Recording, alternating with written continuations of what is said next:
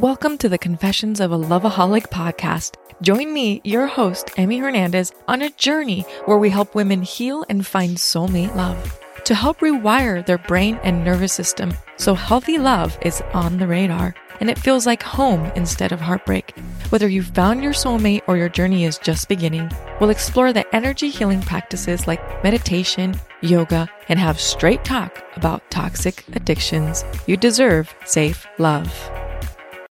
Bienvenidos a otro episodio de Jack Daniels presenta Pili, Raúl en la música y súper duper emocionados esta vez porque estamos con unos artistas, unos invitados que ya son veteranos de Pili y Raúl en la música, ¿qué no? De hecho, Raúl, yo le añadiría otro súper duper.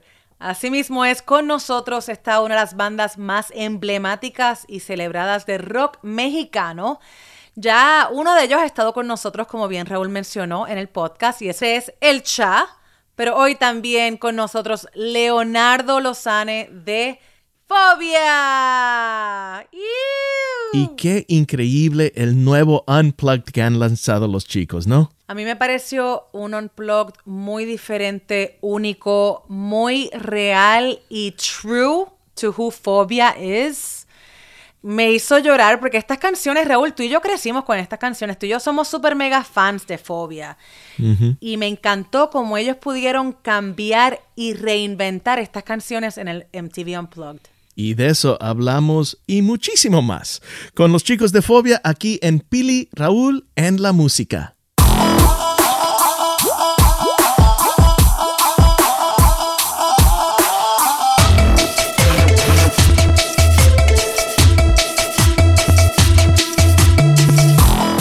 Bienvenido a Pili y Raúl en la música, a nuestro ya amigo y veterano del podcast, el Cha. Presente, hola, ¿qué tal? Feliz de verte, Cha. Y Leonardo, eres novato a nuestro podcast, pero te damos la bienvenida. Muchísimas gracias, aquí muy contento de entrar a este club que ya veo que tiene un historial. Gustazo verlos y somos gran fan de la música. Somos huge fans. Cualquier persona que me conoce sabe que mis bandas favoritas son The Killers y Fobia. Muy bien. Bueno, desde los primeros días, desde los comienzos de Fobia, siempre ha sido como una banda con un approach bien DIY, ¿no? Do it yourself, con ese elemento medio punk de a ver lo que sale.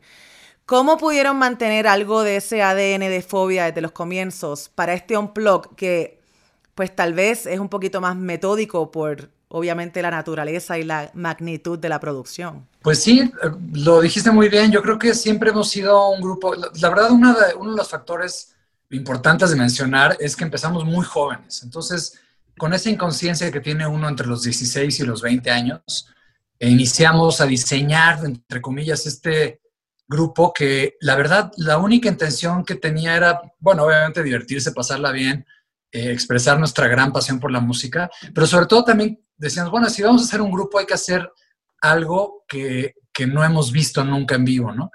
Creo que en la época que empezamos nosotros, pues había muchas bandas y había mucho movimiento, pero como que no nos identificábamos necesariamente en nuestra generación con ninguno de ellos.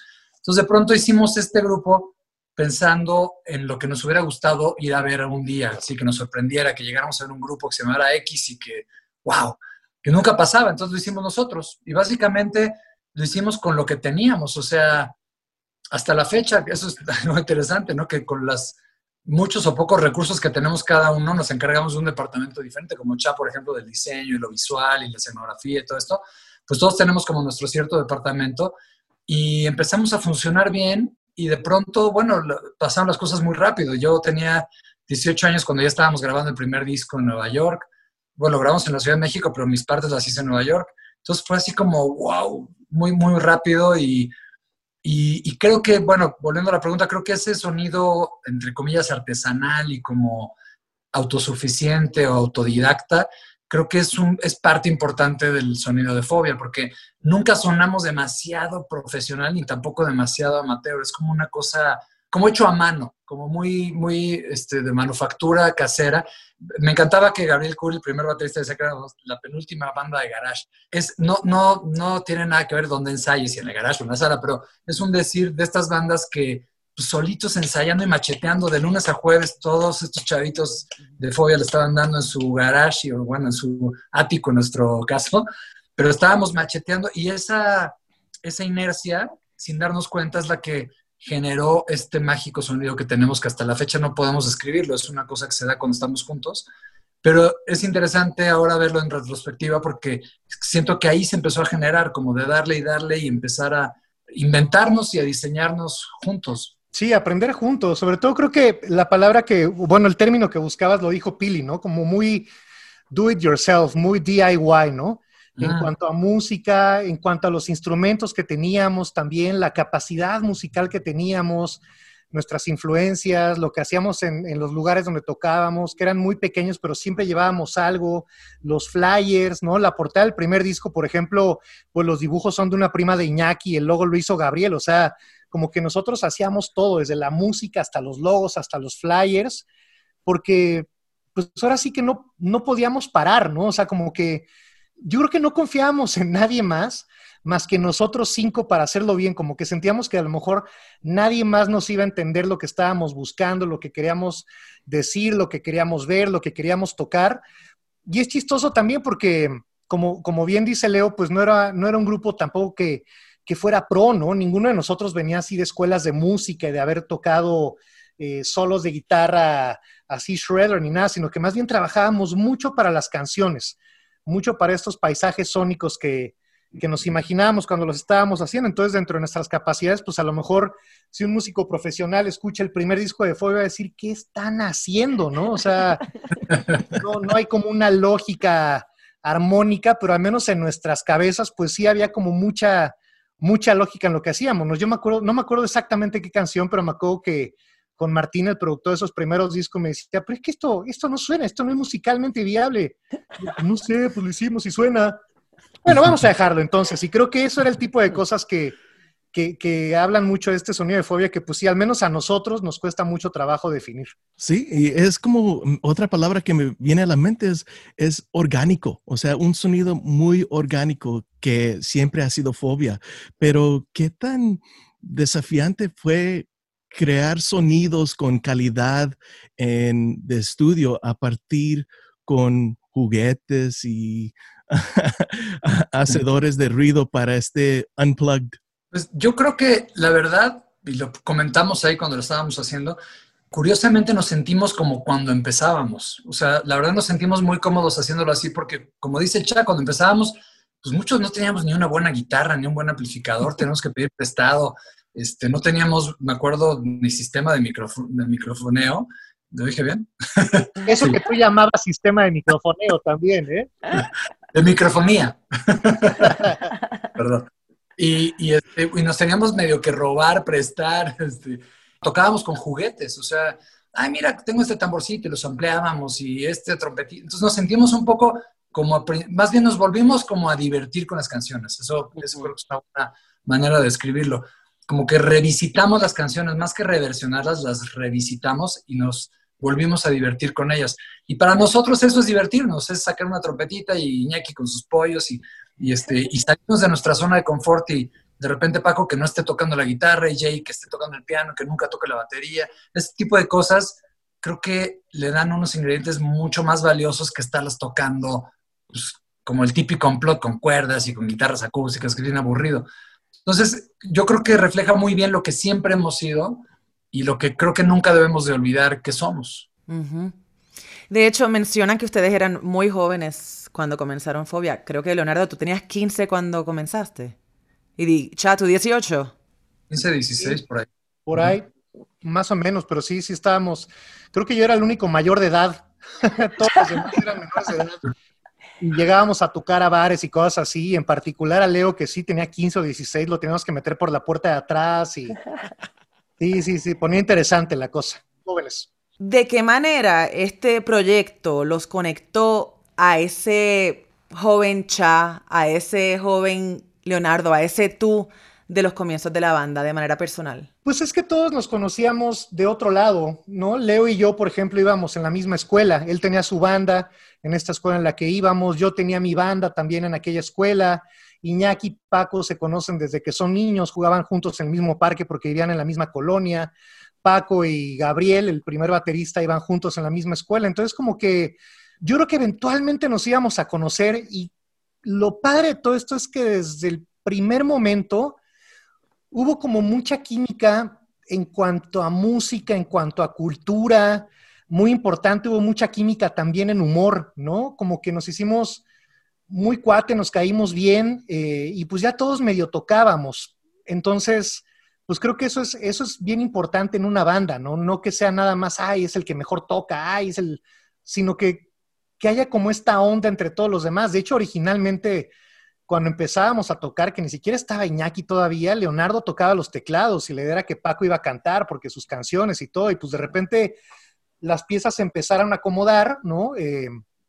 Entra Iñaki, que además Iñaki entra, y además creo que responde un poco más la pregunta de hace rato, porque tenía un sampler, no tanto porque lo tocara increíble nada, sino que tenía el aparato y era el amigo de Paco que vivía ahí en la colonia, ¿no? Tenido dinero para comprárselo, no hubiera entrado Iñaki al grupo. Exactamente.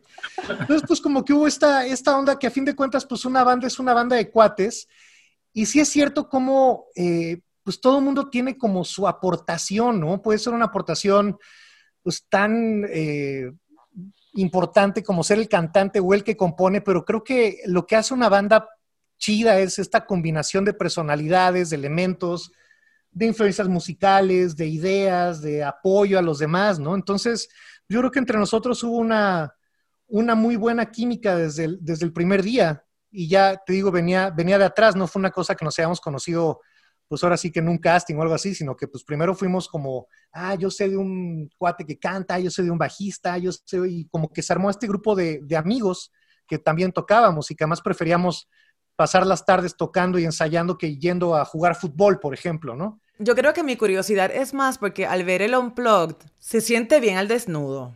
Hasta que estén descalzos, se siente Siempre como se que... siente bien al desnudo, Pili. Eso es verdad, siempre se siente bien al desnudo. Pero como que you guys checked your ego at the door. Se siente que como que conectaron con los jóvenes que eran cuando comenzaron. Como que reconectaron con los comienzos de Fobia. Y yo creo que la pregunta era más hacia eso. ¿Cómo personalmente reconectaron con esos jovencitos que comenzaron? Y se olvidaron de los 30 años de éxito, de los 30 años del público estar ahí por ustedes y de, checking out the ego. Pues sí, la verdad sí, veníamos de hacer esta gira de 30 años, ¿no? De volvernos a juntar para hacer esta gira de 30 años donde tocamos las canciones justamente en las versiones que fueron grabadas, ¿no? Porque después de muchos años pues fueron cambiando, fuimos haciendo nuevas versiones y ahora el chiste era regresar justamente a como las hicimos hace 30 y tantos años. La idea era hacer esa gira y pues ya cada quien que se dedicara a cualquier cosa, ¿no? A los otros proyectos que teníamos, etcétera, etcétera, ¿no? Cada quien iba a ver. Y en eso llega esta oportunidad de hacer el Unplugged. Y bueno, dijimos, pues claro que lo hacemos, ¿no? Por supuesto que lo vamos a hacer. Es curioso porque siento que de manera inconsciente, ya desde hace varios años habíamos puesto reglas de qué no íbamos a hacer. Lo mencionó Leo ahorita, ¿no? De no cuarteto de cuerdas, no puras guitarras acústicas, ¿no? Entonces, pues llega el momento de hacer este Unplugged. Como decía Leo también, cada quien tiene ya como muy marcado su departamento y Paco tomó las riendas de la producción, que no fue fácil, ¿no? Porque las canciones de Fobia, pues si las escuchan detenidamente, tienen muchos elementos de programación, muchas cosas de percusión, muchos ruiditos que van apoyando lo que dice la letra, muchas cosas, ¿no? Entonces como que llevar esto a una cuestión acústica, yo no se me ocurría cómo, ¿no? Entonces creo que Paco hizo un muy buen trabajo. También estamos apoyados por muchos músicos geniales, ¿no? Que nos ayudaron a poder tener este sonido ahí. Y pues sí, creo que Leo lo dice muy bien, ¿no? Como que nos volvimos a divertir con las canciones otra vez, o sea, como que las desarmamos y las volvimos a hacer. Y sí, justamente era como dejar un poco de lado todo esto, pero también no creo que haya sido de una manera consciente, pues las versiones estaban sonando muy bien y cada quien empezó a hacer lo suyo, ¿no? Entonces, pues creo que qué bueno que lo dices, Pili, porque sí creo que fue un poco como dejar un poco de lado todo esto de yo soy el baterista, voy a tocar nada más la batería, o yo en mi caso que pues realmente no sé tocar otra cosa más que el bajo y bueno, pues yo me dedico nomás a tocar el bajo. cuando se necesite, ¿no? Porque había otras partes donde había otros sonidos que hacían el sonido del bajo, entonces yo estaba apoyando todo eso, ¿no? No era la necesidad de yo tengo que estar a fuerzas ahí haciendo cosas, sino que, pues una vez más, volvimos a trabajar para las canciones, pero ahora en estas reversiones. Reimaginando estas canciones así, ¿les ayudó a mantener esa emoción de presentarse después de pues una extensa carrera en la industria de la música? Porque sí, cambiando las canciones ha de haber un spark de algo de emoción, ¿no? Pues pasamos por todas las etapas. Primero preocupación, o derrota, y luego de pronto, bueno, cuando decimos ya volver, también como dice Paco, pues se aventó. Originalmente pensábamos que alguien más lo tenía que producir, pero pues ya que se aventó Paco el tiro, pues se dio cuenta que no era tan fácil porque era a distancia. Y entonces de pronto, yo por ejemplo, cuando llegaba a grabar mis partes, nunca estuvimos juntos más que 10 días antes de grabar, que hicimos en un jardín, en un salón abierto por cuestiones del COVID y esto. Fueron 10 nada más. Entonces antes de esto no nos habíamos visto. Y entonces, cuando llegué a grabar al estudio, pues la verdad es que se oían 3 chunches ahí. Decía, oigan, estoy preocupado, no hay ni más, no tengo ni el tono. Tenía yo que agarrar mi guitarrita y, ok, aquí está el tono, y cantar mis versiones, como para tener un poco de maquetas, pero no había nada. Entonces, desde preocupación, susto, de todo. Pero ya cuando nos juntamos y empezamos a escuchar, la verdad, nos empezamos a emocionar mucho. O al menos yo me gustó mucho. Todavía hubo mucho trabajo que hacer y faltaron el triple de ensayos. Normalmente para un unplug ensayas 2 meses. Sí. Nosotros 10 días nada más. Pero ya que empezamos a fluir en los ensayos, creo que agarramos mucha confianza y mucha inspiración. Y sobre todo yo cuando entré al set y vi lo que había hecho el Cha visualmente y vi todo el rollo, dije, wow, esto es una belleza. Le comenté al Cha, le dije, esto es una pieza de arte que se tiene que exponer en algún lado, o sea, que no se quede en una bodega ahí guardada, hay que armarlo otra vez y hay que llevarlo a Nueva York a exponer, o a Ámsterdam, o no sé. No se puede, te juro, me emocioné mucho. Y entonces, bueno, nos dimos cuenta de que todas estas preocupaciones que teníamos, les dimos la vuelta y dijimos, bueno, no tenemos esto, pero podemos hacer todo esto, ya que no hay público, tenemos capacidad de tener cámaras por todas partes que giren y tenemos 360 grados de escenografía y bla, bla, bla. Y bueno, nos lamentamos y la verdad es que ya como que, bueno, nos sentíamos ya muy confiados cuando estábamos ahí. Habíamos ensayado mucho, como dice el Cha, contábamos con estos invitados que tuvimos extraordinarios, que además de darle buen gusto y onda, le dieron muchísima calidez humana al proyecto. Y la verdad lo disfrutamos mucho, estuvo bien padre, o sea, fue mucho trabajo y todo, pero creo que al final hicimos algo de lo que nos sentimos muy orgullosos y siento que regresamos a las raíces de lo que debe de ser un unplugged. Porque para sacar 2 guitarritas acústicas y hacer las versiones así, pues cualquiera, ahorita la... Pero sí, la verdad, y la mayoría pasa, es muy triste y muy decepcionante, al menos para mí. Pero meterte todo, escudriñar toda la canción y volverte a divertir y buscarle y hacer como con cositas y juguetes, a mí se me hace mucho más padre, más divertido. Y bueno, hay que mencionar a Cabo San Roque, que son nuestros principales invitados, que son estos artistas españoles que son increíbles, que hacen estas esculturas sonoras, que además de verse increíble visualmente, pues llevan toda la percusión de todas las canciones, son como la columna vertebral de las canciones, y eso le metió también un ingrediente increíble, ¿no? Y único. Definitivamente que para las próximas bandas de Unplugged se la pusieron difícil, porque quedó hermoso y diferente y súper único y genuino. El look estaba suave, todos los diferentes colores de los trajes y todo, y los juguetitos y todo. El look estaba on point, pero también el sonido increíble. Sí, sonó muy lindo. Mi única crítica es que no incluyeron miel del escorpión. Mira, la idea que tenemos ahorita, ojalá podamos salir a girar esto en algún momento, eventualmente, porque sí queremos que la gente lo vea en vivo.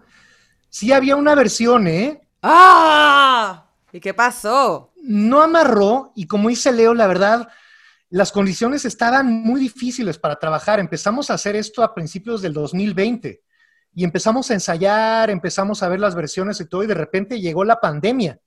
¿no? Y en algún momento pues se pospuso, luego se canceló, luego se retomó, pero sí con muy poco tiempo para poder montar todo, ¿no? Escenografía, ensayar, afinar las versiones al 100%, porque sí estaban ya arrancadas y sí teníamos como mucho camino ya recorrido, pero no el tiempo necesario como para poder armar todo esto. Entonces, si salimos a girarlo, pues sí, yo creo que terminaremos esa versión de La miel del escorpión que sí se quedó como a la mitad por una cuestión de tiempo y por una cuestión de COVID también, ¿no? Claro. También creo que si no hubiera pasado esto, hubiera sido muy distinto. Yo creo que logramos tomar de lo malo lo bueno, ¿no? El setting del escenario que sea circular, la disposición de las cámaras, o sea, las cámaras estaban al centro, era un árbol de cámaras que también podía tomar las tarimas desde arriba, todas las tarimas tenían muchos detallitos, había como, ya no se alcanza a ver porque pues los instrumentos las tapan, pero había como muchos mensajes de apoyo y esperanza para la situación que estamos viviendo, ¿no? Así decía love, hope, resistencia, o sea, como muchas cosas ahí, porque la verdad fue un unplugged hecho en unas condiciones que ya que lo ves, se ve fácil, pero sí estuvo difícil, ¿no? El personal esencial para poderlo trabajar, el armar la escenografía tuvo que ser en muy poco tiempo por la cuestión de que no podía estar mucha gente reunida al mismo tiempo. Entonces, sí nos faltó tiempo, pero yo espero que cuando eventualmente lo podamos girar, pues sí montaremos una o dos canciones más que se quedaron ahí a la mitad. Cruzando Deluxe dedos. Edition. ¿Alguna canción que te gustaría incluir, Cha? Y igual tú, Leo, que te quedaste con las ganas. Pues yo sí me quedé con ganas de terminar la versión de La miel, porque también es chistoso que fue de las primeras que empezamos a poner, pero como apenas estábamos viendo por dónde se iba a ir, la versión se estaba yendo muy por otro lado, pero ahorita que de repente escucho el demo que grabamos ahí, Iñaki, Paco y yo, con un celular, digo, ay, se hubiera quedado muy bien, ¿no? Entonces sí, esa me hubiera gustado mucho, y a mí me gusta mucho, mucho la canción de Mundo Feliz. Sí, Me hubiera esa gustado canción una es versión muy bella. percusiva, aprovechando también pues a Pipe, a Kevon, a Eric, a Sebas, a Joe, a ver qué hubiéramos podido hacer con esa canción, ¿no? A mí me gusta mucho cómo está, pero creo que sí, por ejemplo, el pepinillo marino hubiera venido mucho al caso. Sí. Más de Mundo Feliz, porque es como el primer disco también, pero yo creo que Mundo Feliz es el más juguetón de todos. Mm. Es como, no sé, para mí es como el más de juguete. Es que ese álbum es un viaje, Sí, literal. pero bueno, ahí está Caminitos hacia el Cosmos, El Diablo, entonces sí lo visitamos, pero no sé, yo digo, está bien, yo creo que está muy bien balanceado. Aparte, complicado. Faltaron de leche, eso sí. Faltaron de leche, exactamente. Sí. Sí, es verdad. Yo creo que Plástico hubiera estado padre, por ejemplo. Ándale, Oh, sí. Plástico. Sí, son muchísimas. Y hablan que no quisieron hacer los típicos quartets o las típicas armonías, pero ¿cuáles otras reglas quebraron y rompieron y cuando querían interpretar estas canciones de nuevo? No coristas, No no sección de coristas. metales, Ándale, exactamente.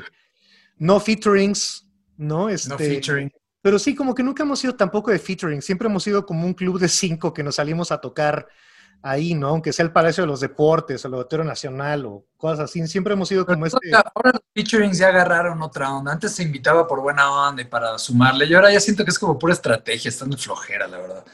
Y eso es como más, o sea, quisieron abrir puerta en el reggaetón y para que no hubiera confusión, mejor nadie. Exactamente. Sí, no hay química, ¿no? No.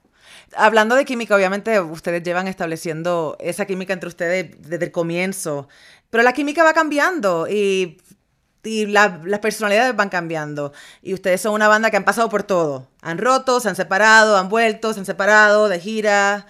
¿Cómo ven el futuro de Fobia? Pues es que ahorita está difícil saber cuál es el futuro de la música, ¿no?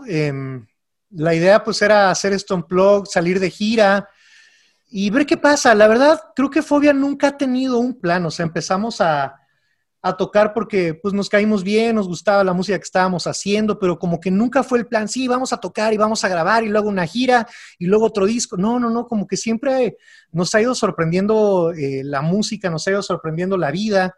Entonces, pues vamos a ver ahora qué pasa, ¿no? Como te decía, tenemos muchas ganas de salir a tocar esto unplugged en vivo, ver cómo podemos traducir esta experiencia de un show que se hizo expresamente para televisión a una experiencia en vivo también, pero pues no sabemos cuándo, ¿no? No sabemos bajo qué condiciones. Entonces, pues ahorita, pues más bien una vez más dejar que las cosas nos vayan sorprendiendo y vamos viendo qué pasa, ¿no? Yo creo que sí, la regla principal de este grupo ha sido que mientras deje de ser divertido o nos deje de sorprender, ahí lo pausamos o lo terminamos o ya veremos, ¿no? Como dices, pues ya hemos pasado por todas las etapas, entonces ya no nos azotamos tanto. Sabemos que los descansos son importantes, sabemos que darle espacio a todos para que hagan sus proyectos es importante también, ¿no? Sabemos también la importancia de lo que podemos hacer los 5 juntos.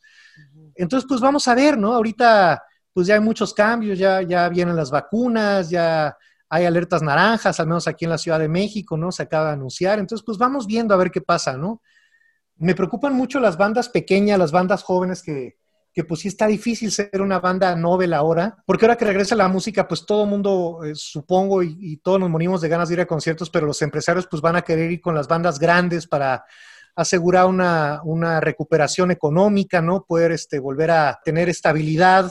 ¿Qué pasa con estos grupos pequeños, no? Entonces, pues vamos viendo, ¿no? Yo creo que en esta nueva época que vivimos, pues las redes sociales juegan un papel importante, en particular para estos grupos, darles likes, darles shares, darles RT, darle un chorro de cosas, pues es importante para que se siga creando nueva música, ¿no? Que creo que eso es súper importante. Claro, mencionaste sorpresa, o sea, que no se quieren dejar de sorprender. Leonardo, ¿qué fue lo más que te sorprendió de este proyecto, del Unplugged? Pues que saliera. Ya estaba prácticamente cancelado, como todo lo que sea, como todo este año, que ha sido cancelado, en el mejor de los casos pospuesto, pero cuando recibimos la llamada sorpresiva de que, oigan, pues MTV está adentro, las marcas están adentro y la disquera está adentro. Si ustedes se la avientan, luz verde, pues bueno, nos dio mucha esperanza, también preocupación y todo lo demás, pánico y demás, pero la sorpresa de que lo pudiéramos lograr y además, pues sin ningún enfermo y o sea, ahora sí que salimos adelante al 100, pues fue una gran sorpresa. Pero también otra cosa que es padre es la respuesta de la gente. Como dice el Chapo, pues ahora es casi pura red social, o sea, bueno, obviamente se promueve en MTV y todo, pero el feedback lo ves más por red social y sobre todo ahora que estamos todos encerrados, pero increíble, o sea, el apoyo, no nada más de fans, sino de gente que ni siquiera nos conocía, nos reconocía que, hijo, que qué maravilla que los inspiró verlo, que qué maravilla que lo logramos a pesar de todo, que fue la mejor noticia del año, cosas hermosas como, o que los hizo llorar de emoción de ver que alguien les dio esperanza, o sea, ese tipo de cosas creo que la mayor sorpresa, yo no lo esperaba, ¿sabes? Como que dije, bueno, habrá quien le guste, quien no le guste, como que uno piensa nomás en lo musical, y de pronto nos dimos cuenta que también, sin querer, dimos un mensaje de esperanza y de ánimo bien padre, en un momento, pues, bien complicado de todo el mundo. Y yo creo que para los fans también nos sorprendió tanto escuchar estas canciones de una manera totalmente diferente, o sea, lo que es Mi Pequeño Corazón, o sea, para mí fue qué belleza cuando le añadieron, no sé si era una flauta, un vientito ahí, que yo, oh my God, qué transición más hermosa, o sea, para nosotros los fans fue como escuchar a Fobia de una manera totalmente diferente, estas canciones que crecimos con ellas, que amamos estas canciones, y redescubrirlas de una manera totalmente diferente, así que no solo para ustedes, sino para nosotros los fans también, así que... Muchas gracias, qué bueno. Y dicho, la última vez que hablamos con Cha y Paco fue durante Vive Latino en México. Fuimos para allá y allá hicimos la entrevista. Y les pregunté algo a Cha y Paco, ¿qué es lo que escuchan ahora en las canciones? Pero eso fue algo más al aspecto técnico. Leo, ahora cuando tú estás cantando estas canciones, ¿qué escuchas? Ya cantando estas clásicas de 20, 30 años después, ¿han cambiado los significados de las canciones? Yo creo que lo padre de la música es eso, ¿no? Que tú le das el significado que tú quieres y un poco, no es que cambie el significado de la canción, más bien tú vas cambiando y vas descubriendo y dices, esta canción que hoy ya no la había encontrado claro y ahora estoy viviendo esto, ¿no? Más bien nosotros vamos pasando por la vida y la vamos reinterpretando. Eso es lo bonito de las letras y de la música que nos acompaña a lo largo de toda la vida. Por eso dicen esta famosa frase de que es parte del soundtrack de tu vida. Porque las vas redescubriendo. A mí, por ejemplo, ahorita me gustan cosas que hace 1000 años que no oía y de repente vuelvo a poner los discos y, esta letra, y la entiendo de otra manera que cuando tenía 20 años, obviamente. Eso es lo padre. Y otra cosa que a mí me pasó en lo personal es que me costó trabajo volver a cantar estas canciones porque además tiene una versión y un feeling completamente diferente. La verdad no lo esperaba. Yo cuando entré al estudio dije, ay, bueno, pues voy a ir y los voy a cantar. Llevo 20 años cantando, lo más. Y no, o sea, es otro significado, es otra cosa, es otro sonido, otro... Entonces, o sea, tuve que pensar más en mi voz como un instrumento más y las tuve que volver a practicar. O sea, yo pensé que iba a ir una vez nada más. Acabé yendo 3 o 4 veces al estudio a darle y darle y darle horas para llegar muy bien armado a la grabación, porque no estaba nada fácil, la verdad me costó trabajo del bueno, o sea, Sí. no lo esperaba, pero creo que dio buen resultado y creo que logré, o sea, quedé contento con el resultado y de la voz, hablo por mí, pero de todo lo demás creo que quedó muy bien balanceado, todo el mundo creo que le agarró muy bien la onda a lo que estábamos haciendo. Y si vas a estar en cuarentena, qué mejor manera que estar trabajando en canciones, reinventándolas, haciendo proyectos musicales, en tu caso, Cha, súper creativo, o sea, es la mejor manera de pasar la cuarentena. Sí, la verdad, sí.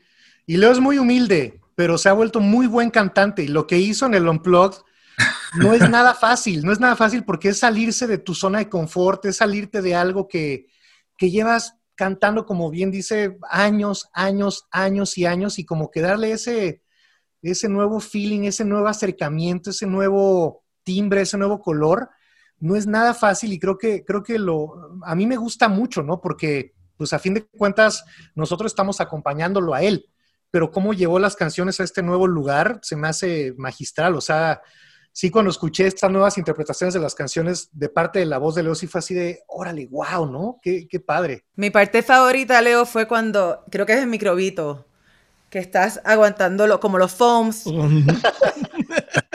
Estaba full ahí. No sé cómo se llaman esos juguetitos como de foams. Ahí, exacto. Los que subíamos eran los que estábamos atrás de él, no nos fuera... Sí, que no se fuera a dar. Sí, ustedes agachándose. Mencionaste que, y todos sabemos que cada uno tiene sus propios proyectos cuando no se están enfocando en Fobia. ¿Qué beneficios y qué elementos de esos proyectos o de esa flexibilidad de poder irse a otros proyectos y regresar a Fobia, qué le añade eso a Fobia? Yo creo que para empezar tocas con otros músicos, ¿no? Y eso es bien importante porque aprendes otras cosas de otros músicos que vienen de otro background, de otra escuela, que han escuchado otros discos. Entonces, no es nada más de un palomazo una noche, sino que si tienes un proyecto con alguien, pues sí llegas a conocer muy bien a esa persona y te sales, ¿no? Como te decía, Fobia pues tiene una manera de hacer música y en los otros proyectos se tiene otra manera de hacer música. Leo en los Concord, por ejemplo, pues ha tenido chance de tocar con muchísimos músicos increíbles y además van rotando, ¿no? Entonces como que van entrando nuevas ideas y creo que también es padre que puedes ir como especializando tus cosas. Tengo una idea de hacer algo así, pero así no estoy obligando a los demás de Fobia que hagan un grupo así o asá, sino que Fobia se va a tratar de esto, este otro proyecto se va a tratar de esto, este otro proyecto se va a tratar de eso, y cada persona que está en cada proyecto va a estar muy enfocada en que ese proyecto se trate de lo que se tiene que tratar. Entonces así nadie está de malas, nadie está a fuerzas, tú tampoco estás de malas de que crees que tienes una muy buena idea y no te pelan, entonces dices, bueno, no importa, tengo esta otra salida creativa para poder hacerla, ¿no? En mi caso, pues también la cuestión gráfica, pues es bien padre como poder irme para acá, para acá, para acá y poder tener una idea para esto, una idea para esto y como que cada cosa, espero, se vaya como enfocando mucho más, ¿no? Y sea como mucho más claro de qué trata cada uno de los proyectos. Yo así lo veo, ¿no? Y me gustan además los proyectos de mis compañeros, ¿no? Los discos de los Fobia me gustan mucho, los Concord me encantan. Tuve chance de trabajar con Leo también en uno de sus proyectos solistas. Cuando fuimos a ver a Leo, Iñaki y yo a Jesucristo Superestrella, también estábamos como tías orgullosas, dándonos pasos, y pues así, ya sabes, emocionados. O sea, es padre que vayamos creciendo juntos como grupo, pero también es padre que vayamos creciendo todos de manera individual porque a fin de cuentas eso hace que el grupo sea mucho mejor, ¿no? Yo me siento mejor músico que hace 20 años, que hace 10 años, que hace 5 años, ¿no? Siento que he aprendido mucho, me he vuelto más responsable en muchas cosas, que antes decía, ay, no, rock and roll y bye, ¿no? O sea, como que ya te empiezas a clavar en otras cosas, pero no pierdes esta otra esencia también de sí, rock and roll y a ver qué pasa, ¿no? O sea, a mí se me hace muy sano siempre esta cuestión de que haya otros proyectos para las bandas. Igual, sí, además te ayuda mucho como a reenamorarte de tu grupo original, o sea, como que es un recreo y luego, pues es como cuando viajas, ¿no? Dices, ay, qué padre acá, pero sí extraño de México esto. Ajá, Te vale. reenamoras de lo tuyo y cuando regresas lo valoras más y hasta puedes resolver cuestiones que tal vez ni siquiera podías ver. Entonces yo creo que sí es muy sano. Bueno, al menos a nosotros nos funciona y es una cosa que es necesaria para los 5 y nos funciona muy bien. Hay otros grupos que funcionan muy bien haciendo lo mismo siempre y también es muy respetable, pero nos funciona como personas y como artistas. Ustedes hagan lo que sea que les funcione, que puedan volver a Fobia siempre. Siempre, siempre, siempre. La misión que tenemos es presentar el Unplugged en vivo cuando la pandemia nos permita. O sea, si es en 3 años o en 5, pues ni modo, pero lo haremos. Esperemos que se logre. Para terminar, una preguntita, que hay algo que no han hecho que aún les gustaría hacer o que les gustaría, ¿cómo se dice? Make it count. Pues yo creo que a Fobia le falta tocar mucho. Hay muchos lugares que tenemos que ir todavía, ¿no? En otros países, sobre todo. En otros países, ¿no? Europa, por ejemplo, ¿no? Nunca hemos ido como Fobia Europa. Argentina, nunca hemos ido como Fobia Argentina, ¿no? Tirarle para arriba, o sea, y bueno, siempre hemos dicho que nos encantaría tener nuestra propia lunchbox, nuestro propio cereal, ¿no? Ese tipo de cosas. No puedo creer que nunca han tocado en Argentina. Eso me deja en shock. Sí, nunca hemos tocado en Argentina. En Chile sí, por ejemplo, pero nunca en Argentina. Eso hay que hacerlo. Hay que hacerlo. Estamos seguros que este Unplugged y con toda la escenografía hermosa que has creado, Cha, muchas gracias. Y con todos los juguetitos y la producción completa va a ir de gira. Yo sé que sí. Y que van a incluir la miel del escorpión. Claro. Ya está avanzada, ya es cosa de terminarla. Sigan haciendo lo que hacen. Los amamos. Han hecho nuestra vida y nuestro mundo mucho más feliz a través de su música. Este Unplugged es una maravilla. Es mágico. Todo aquello que no lo ha visto aún, asegúrense de escucharlo en Spotify, comprarlo, verlo en YouTube, apoyar a las bandas, tanto las nuevas como a las legendarias como Fobia. Cha, te queremos. Leonardo, bienvenido al club de Pili y Raúl en la música. Gracias. Encantado. Saludos. Muchas gracias. Un gusto verlos a todos. Igual, muchas gracias por estar con nosotros y por la música y por tantos años y que les sigan fuerte. Un abrazote. Ahí estamos. Gracias. Abrazos. Bye. Bye. Ahí lo tienen. Qué honor y privilegio poder entrevistar a el Cha y Leonardo de Fobia y platicar sobre este hermoso proyecto, Fobia MTV Unplugged. Los invitamos a que lo miren. Está ya disponible en YouTube. Está hermoso y está muy auténtico a quien Fobia es. Y hablando con estos dos superstars, megastars, que es el Cha, pero la primera vez hablando con Leonardo, y de veras qué divino, qué simpático el señor. La verdad que sí, Leonardo fue súper simpático. Y bueno, ya el Cha es parte de la familia de Pili y Raúl en la música. El compadre. El compadre Cha. Y hablando de Pili y Raúl en la música, los invitamos a que nos rate, nos den 5 estrellas, nos comenten, nos escriban, tanto en todas las plataformas de podcast, al igual que en nuestro Instagram, en todos los medios sociales. Amamos lo que hacemos y gracias a ustedes que nos escuchan podemos continuar entrevistando a estos grandes artistas y brindándoles a ustedes estas historias que tanto nos inspiran. Y muchísimas gracias a Jack Daniels y a Shure Microphones por apoyar la música latina. Y hasta la próxima. Nos vemos. Bye. Chao.